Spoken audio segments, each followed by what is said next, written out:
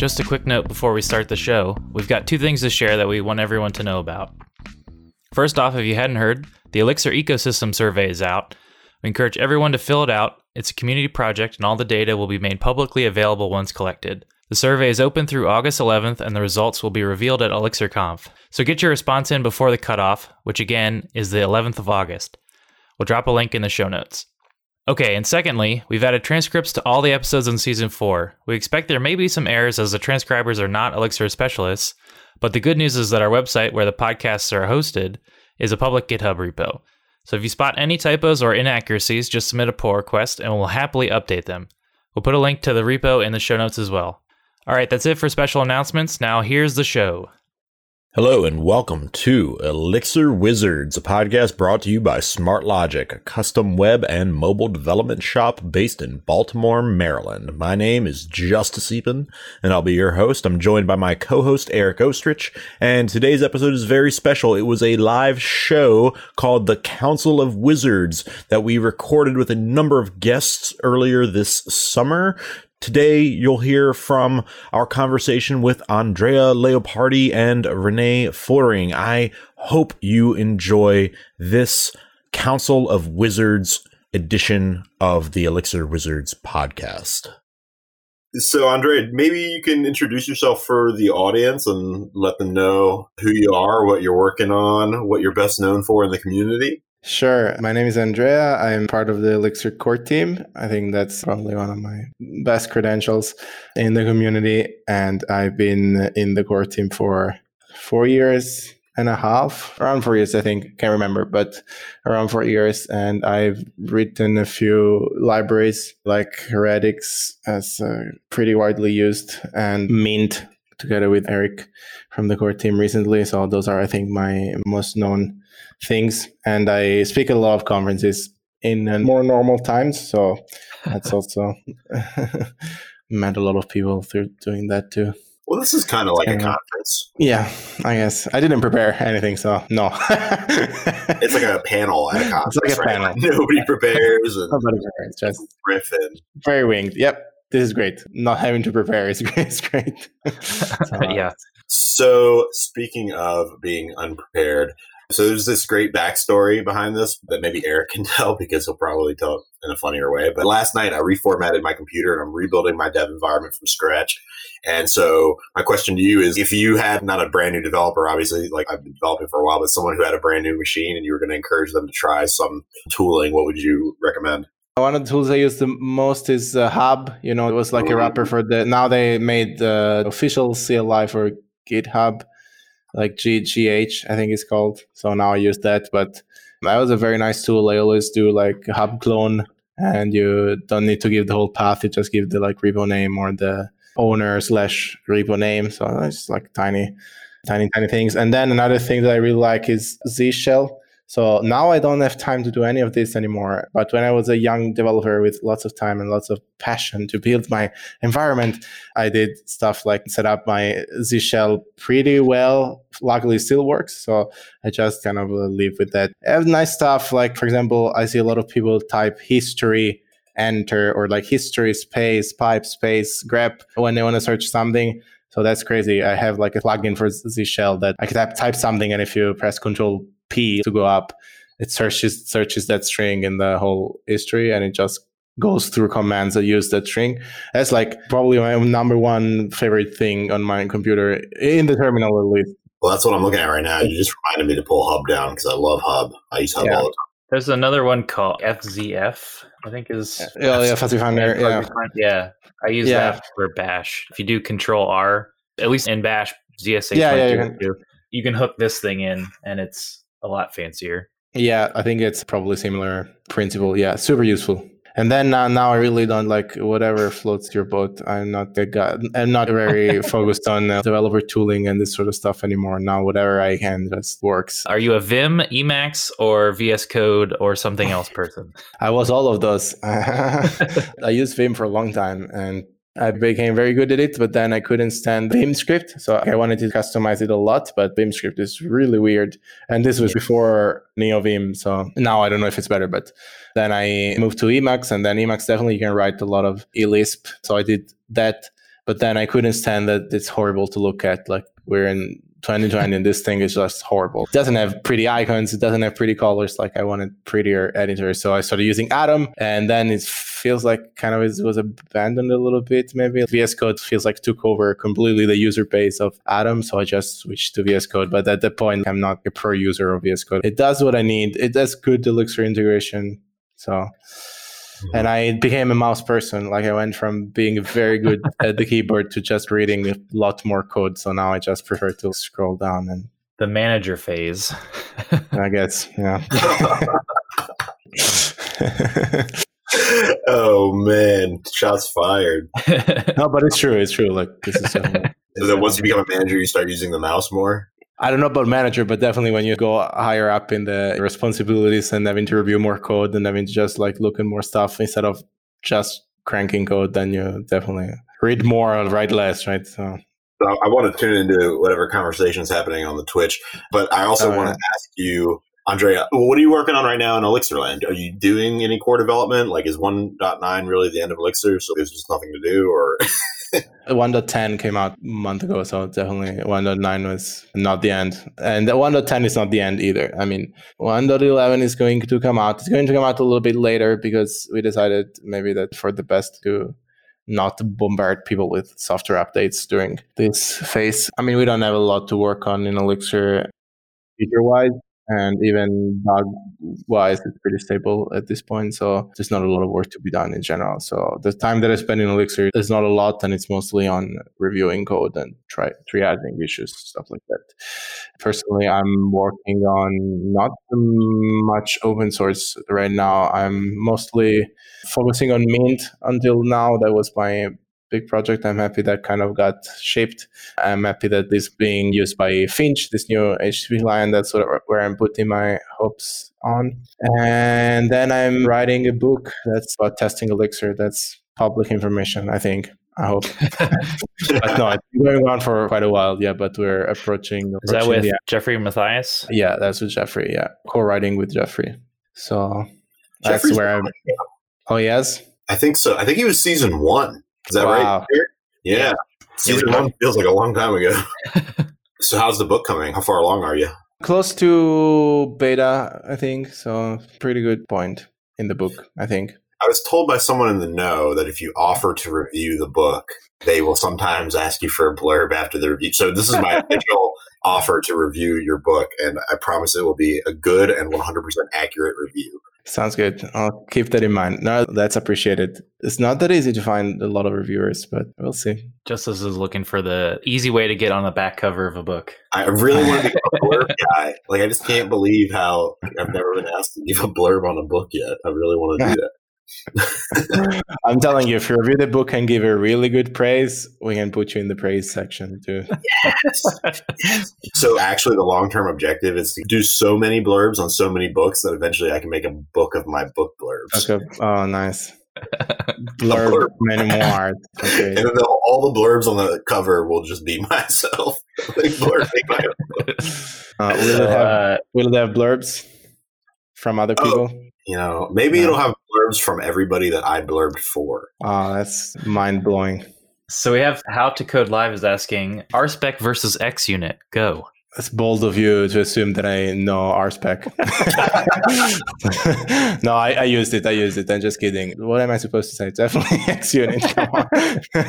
XUnit, but because I don't like magic, XUnit has a bit of magic, but I mean, I think the like necessary evil amount, like less than that, and then you're just going to write. It's not going to be very helpful, but more than that, and then it's going to be a mess. So I think it has really good balance. I really like it. I like that it doesn't let you shoot in the foot very easily. It doesn't let you overcomplicate things very much. It's like pretty bare bones. You want to write more complex stuff, you write it on top of it. Most people don't. That's the good news. So they use it very vanilla, and I think it works very well. Yeah, I remember, I think when I first started in, I guess it was around Elixir 1.2 or 3 maybe, is when we started Elixir, and there was no describe blocks.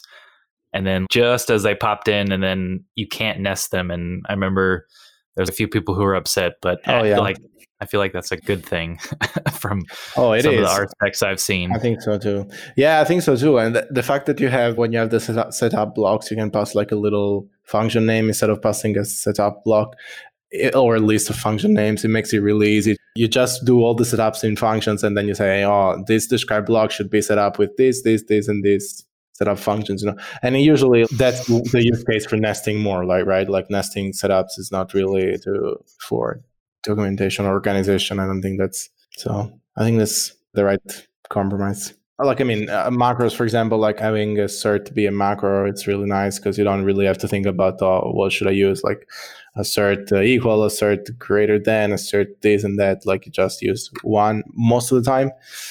And so that's also good. I like it. So we got How to Code Live is also asking, are you going to go into testing live view in the book? TMI. I don't know. I don't know. Buy the book to find out.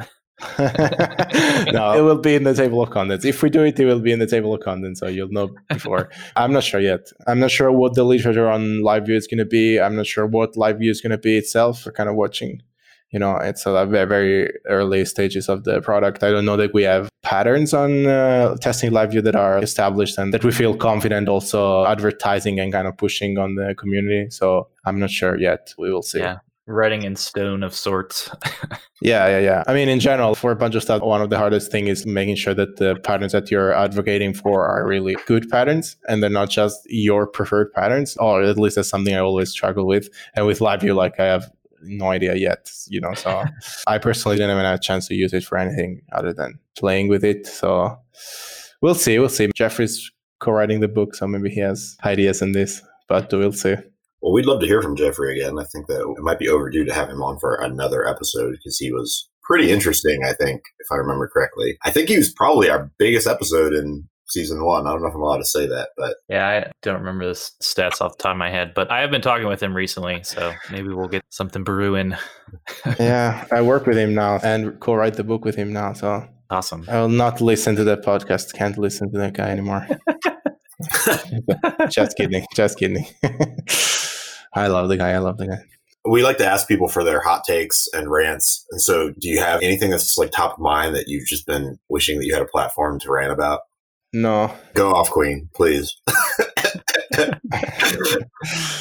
No, I don't. I make a very, very big conscious effort to not be negative on stuff. So otherwise I would have a lot of stuff, but I can't think of anything. I don't want to open the Pandora box. I'm sure I could think of something, but I can't think of anything on the top of my mind. One thing I will say, I don't like computers that have slow interfaces, and every computer as of today has slow interfaces for everything. Like, I don't think I'm very fast, but when I open Alfred and I do like command space, or Spotlight, and I write some stuff, it always misses the first 2 or 3 keystrokes. Like, should be fast software. Same with the iPhone, like when you don't have Face ID and you swipe and you type in your passcode, guarantee the first number, it doesn't catch it because it's animating that it's showing this thing and it doesn't catch the first number. This is like definitely like things that makes me want to rant for hours. But this is just, if you're writing interfaces, please just make them fast. My prediction is that in 10 to 20 years, we'll see a Tesla OS come out, and that will be like the new app. We have one client who consistently tests whatever app we're writing for him on his Tesla to make sure that it works. We'll need to get a Tesla. I think we've asked about that, and Yair has not agreed to it yet. I will subsidize it if I get to be the keeper of the Tesla. Yeah, no, slow interfaces are definitely a problem. Sorry, Todd is saying that Temple OS is the future. Oh, sure. And he also says Tesla won't exist in 20 years, which is a true hot take. Yeah, that's a hot take. Yeah, well, those Tesla shorts have really worked out, right? Does Tesla what? The Tesla shorts. I don't know what they are. I missed them. Like when you short a stock, it means you basically are investing in the chances that the stock will go down. Right. Okay. I'm horrible at so it's companies and investing and stuff like that. So Todd's saying this isn't a financial show. I guess Todd was a Tesla short. I am very long Tesla and it's working out for me. But Elon likes to move debt around. Yeah, well, don't we all? Isn't that, he likes to move rockets around, Todd. So, yeah, I think the interface problem is huge. I think a lot of people have been noticing it. It's become noticeably worse since Electron became a thing. Yeah. Do you think iOS and Android are going to switch to Electron? It's going to be all React Native, but just React, I guess. I hope not. I mean, I'm fine with. I don't write code for mobile apps in any form, but I'm good with Java and with Swift being the only two real things that people use if they have to write mobile native apps. I mean, and I would rather have an operating system that supports one of these two languages now that to have. Like, I'm good. Those are good languages. They do their job. But that's my take. I'm not saying that we should only have Android or iOS. That's probably bad. But those languages are fine. And we're in the age of transpiling and compiling to the same bytecode or stuff like that, right? We're on an Elixir show, and that's a language that compiles to another language. So there's always room for improvement in that space, you know? And Android has Kotlin. Swift is a better Objective-C, I think, right? So, yeah. This is a good question.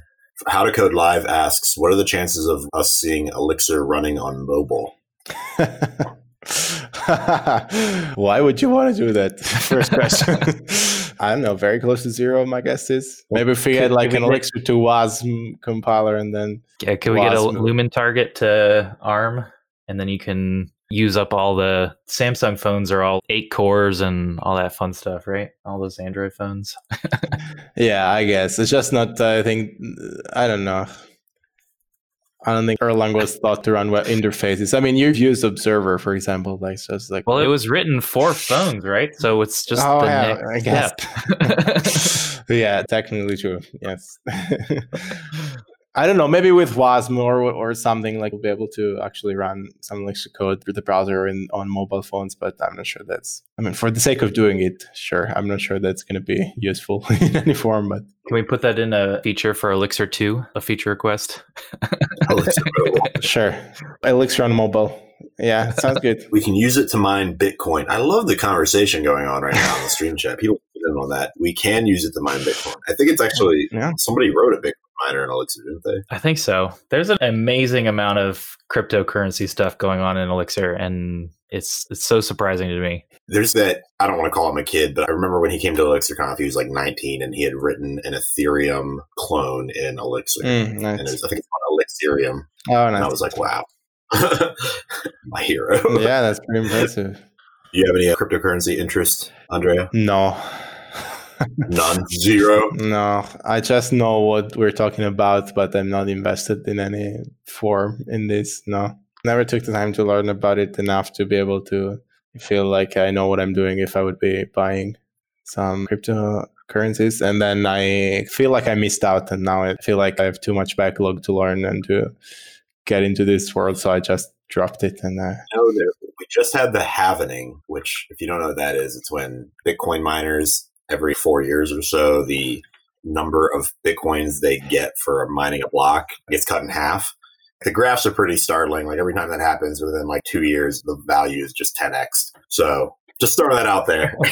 Good to know. Also, I just read an article the other day that was talking about someone who invested a ton, and then investment firm went belly up because Bitcoin lost like 35% of its value in a month or something. I don't know. Just... They invested in a mining company? I don't know. It was some financial... I don't know these words. I don't pay attention either. I like to watch news that Bitcoin is failing. That's about it. Yeah. Schadenfreude. That's the whole thing. Well, we're coming up on the time where we will be joined by another guest. I want to give you, Andrea, the time to plug yourself, your company, your book, any shameless self-promotion, any asks that you have for the audience. Now is a good time. Okay. Not prepared for this either. I don't feel like I have anything to plug. Maybe my book, our book, of course, the book that Jeffrey and I are writing, that when that's going to be out, that's going to be nice to plug. But It's not out yet, not even in beta. So it's going to be soon, but keep an eye out for that. That's what I will say.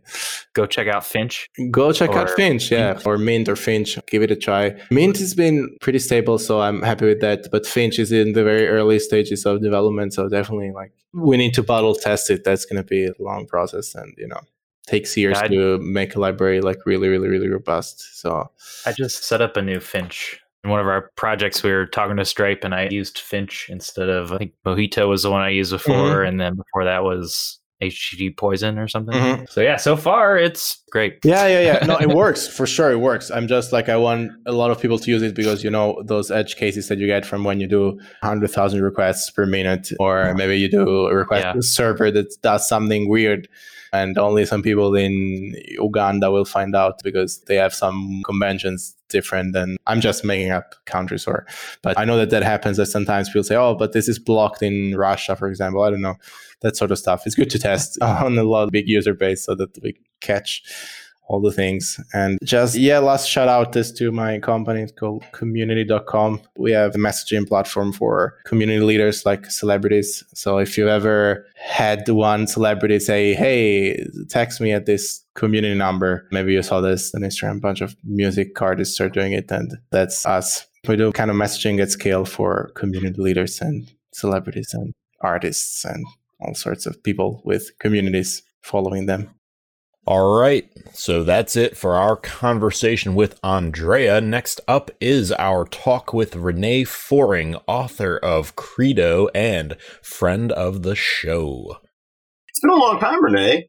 Yeah, absolutely. What have you been up to since we saw you last on the show? I'm doing Credo, naturally. It's like what Andrea said with one thing I'm probably most known for is Credo.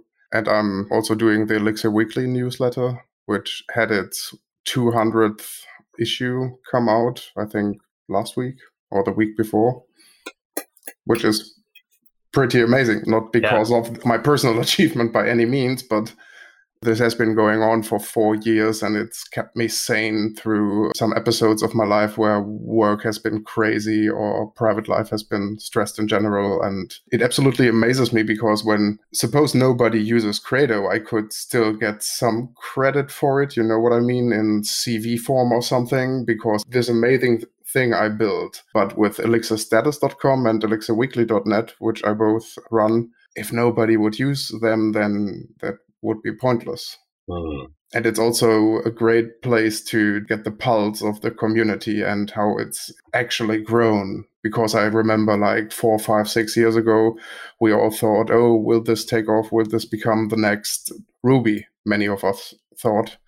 Will it become the next Ruby or the next Dart? Absolutely. Or the next Dark. Yeah. Because it's also a thing. Well, I hope we didn't become the next Dark or Dart. But do you think we might be on our way to becoming the next Ruby? I think so. At the conference where I got this wonderful hat, somebody told me, I think even it was Jeffrey, that we're in a niche of a niche, and that's not wrong. It's very special also in terms of how diverse the people are regarding their technological background and their educational background. We have a lot of misfits like myself who never learned properly how to code and who are self-taught. But we also have these computer scientist people who have crazy ideas and actually go through with it, which is one thing that I always admired about the community, that you have all these ideas which are front and center, as opposed to some communities where the people are front and center and where you have this celebrity culture. And also that people are not only talking about their great ideas. I really don't want to take pity on any community, but there are some academic communities around programming concepts that are not used in the real world, and they have this aura of self-importance. Oh, I think they would appreciate your pity, actually. Did you just subtweet Haskell with that? Oh my gosh, we just lost some viewers. Right at this moment, I am building a JavaScript desktop app using Electron, so I won't I won't raise my voice. I'm going to take this personally and ask why. Because I get money for it. I see. Yeah. You see the nature of that window that's paid for by JavaScript at the moment. But I also have the next Elixir project in the pipeline, and I hope this will be cool. Because, well, to come back to your question, I think Elixir is special in that there is a certain type of problem that it solves so well, and there's nothing that can touch it for that kind of problem. But Elixir is not a good hammer for everything. Is Ruby a good hammer for everything? Probably not.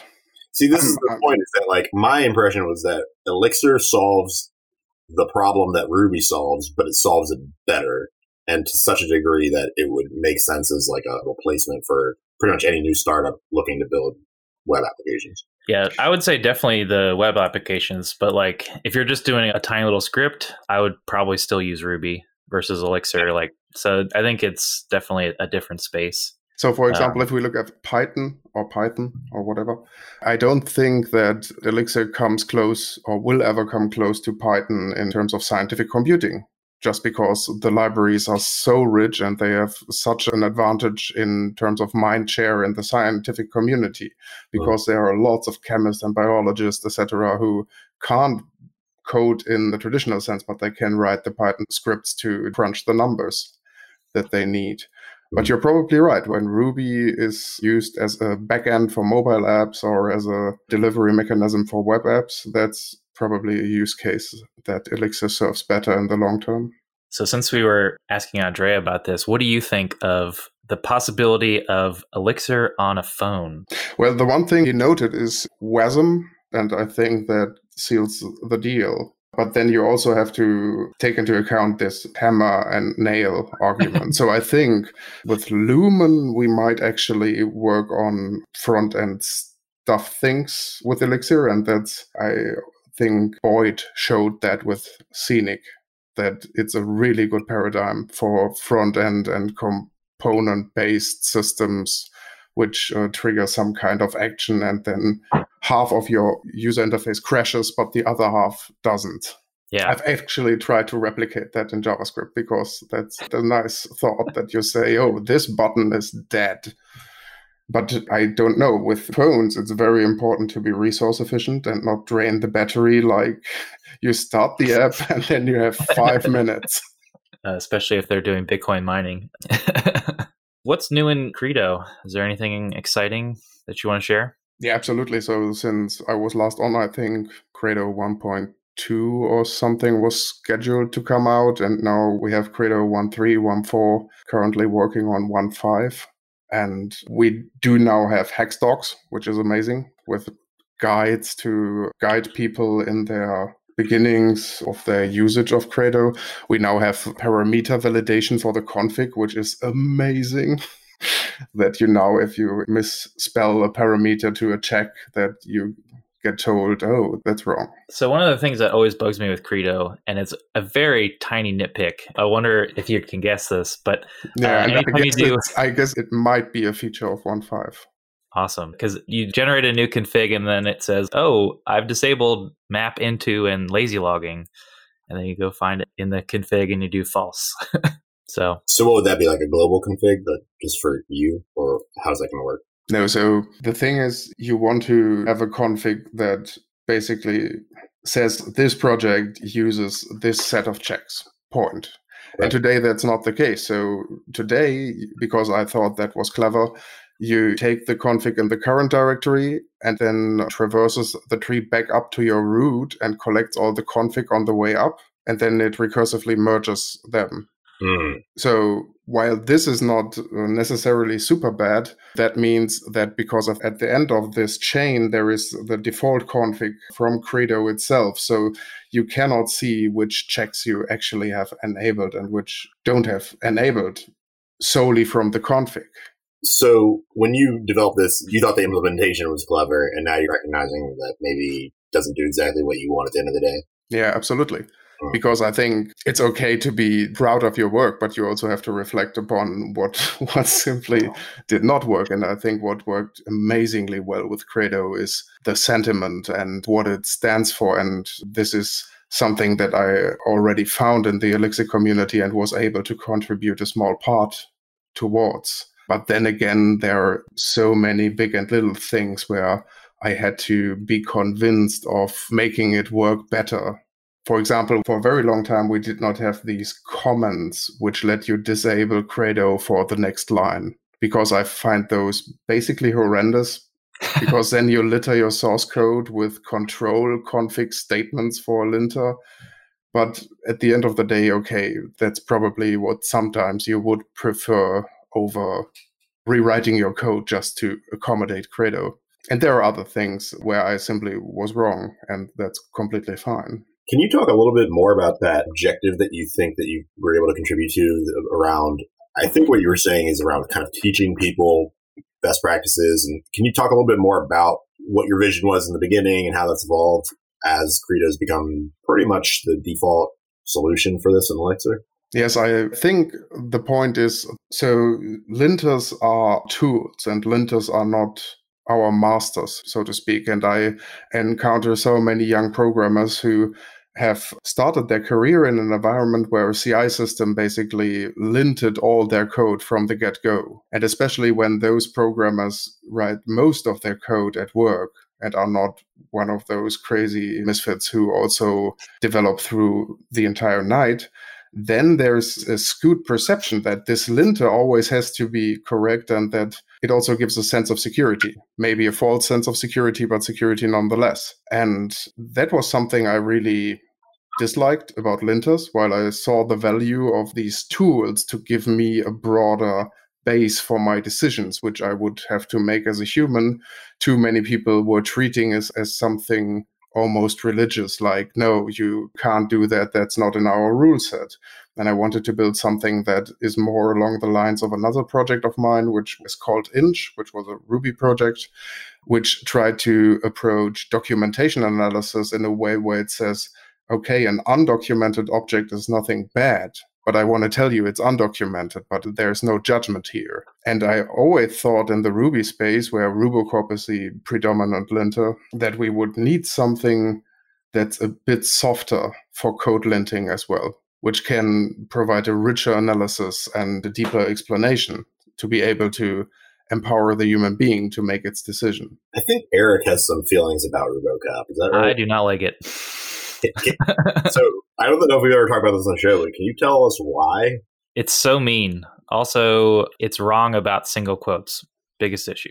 What do you mean? I hate them. Just always use a double quote. I don't need to think about if I want to turn this into an interpolated string, I don't need to swap my quotes. And that is one amazing feature about Elixir that I don't think I've ever mentioned, is that it's only double quotes. So there's just no choice. Yeah, but in Elixir, single quotes are simply another data type, which is also something that you have to learn at some point. And then you interact with some Erlang API, which expects a char list, and you give it a binary, and then you spend half an afternoon and lots of coffee discovering, single quotes, Yeah, pretty sure that was like the first thing I learned writing in Elixir. And the most challenging first thing to learn. I'll give you an example without throwing anybody under the bus, but in the company I work for at the moment, we recently had to build a rule for the ESLint rule set thing, which is the JavaScript equivalent to Rubocop. And we decided in the team that we wanted our imports, which are basically aliases from Elixir just in JavaScript. It's not a correct comparison, but suffices for this purposes. And we wanted to have them in a certain order. And we wrote a rule for that. And the person who wrote the rule made the linter error message import order wrong ! And I hope I have contributed to the fact that most people in the Elixir community would consider that a bad error message. Yeah. So we have some more questions. So what are some must-have rules and some never-have rules for a linter? So I'm very pleased that we can now deactivate all the checks that the formatter covers.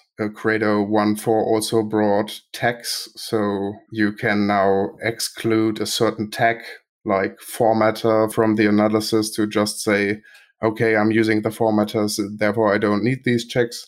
And with 1.5, I also plan to detect the .formatter.exs file to just deactivate them by default, and so that you would have to explicitly re-enable them. I learned this in the very, very short space of time where I wrote Elm, that I cannot live without an auto formatter. And the moment that Elixir got one was one of the happiest moments in my professional life. I was discussing with Chris a couple of years ago at ElixirConf EU, where he said, yeah, I also like it, but I have my qualms with one or two of the rules. And I was like, no, doesn't matter. If it's not like one statement per line or something crazy like that, I don't care. I just want to press Command S and be done with it. Are you talking about Keithley or McCord or some other Chris? McCord. Do we have any other? Yeah, we do. We have Chris Fries. Probably other Chris's in the Elixir community. I just wanted to name drop somebody.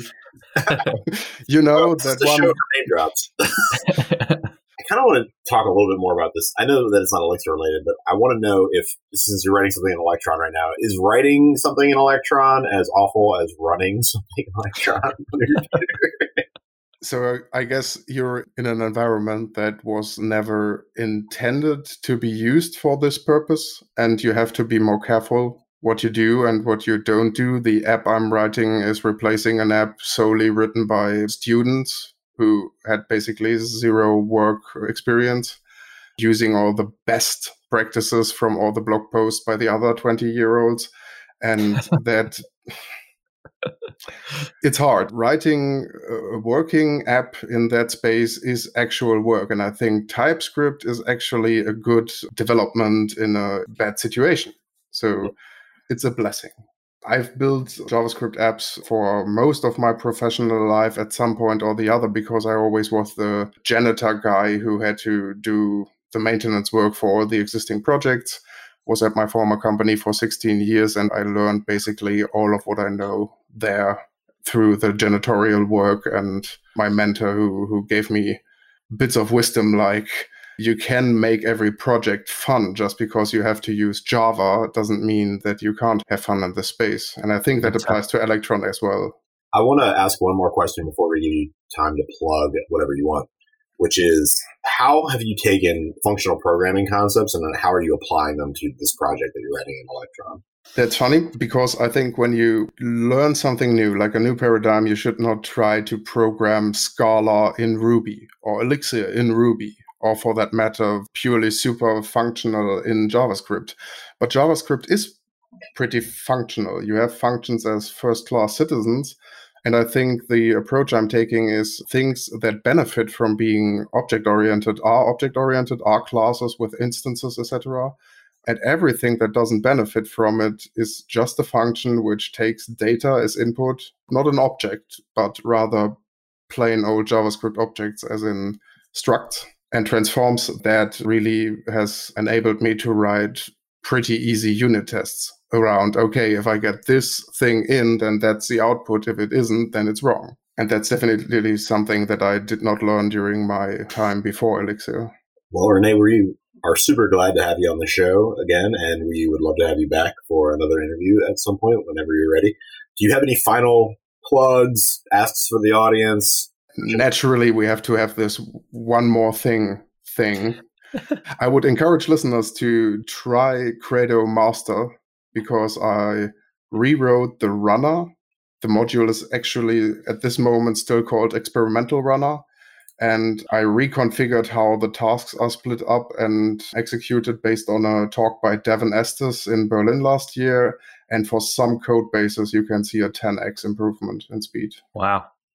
Yeah, Devin's a really smart guy. We really enjoyed having him on the show as well. Name drops everywhere. Renee Foring, everybody. Thank you for coming back on the show. It's been a pleasure. That's it for this episode of Elixir Wizards. Thank you again for joining us. Thank you to our guests, Andrea Leopardi and Renee Foring, and my co-host, Eric Ostrich. And once again, I am Justice Epen. Elixir Wizards is a Smart Logic podcast. Here at Smart Logic, we're always looking to take on new projects, building web applications in Elixir, Rails, React, Kubernetes, React Native, all of the cool new tech. We'd love to hear from you if you have a project we could help you with. Don't forget to like and subscribe on your favorite podcast player. You can also find us on Instagram and Twitter and Facebook. So add us on all of those. You can find me personally at Justice Epen and Eric at Eric Ostrich. Join us next time for more special live episodes of the Council of Wizards, a special edition of Elixir Wizards.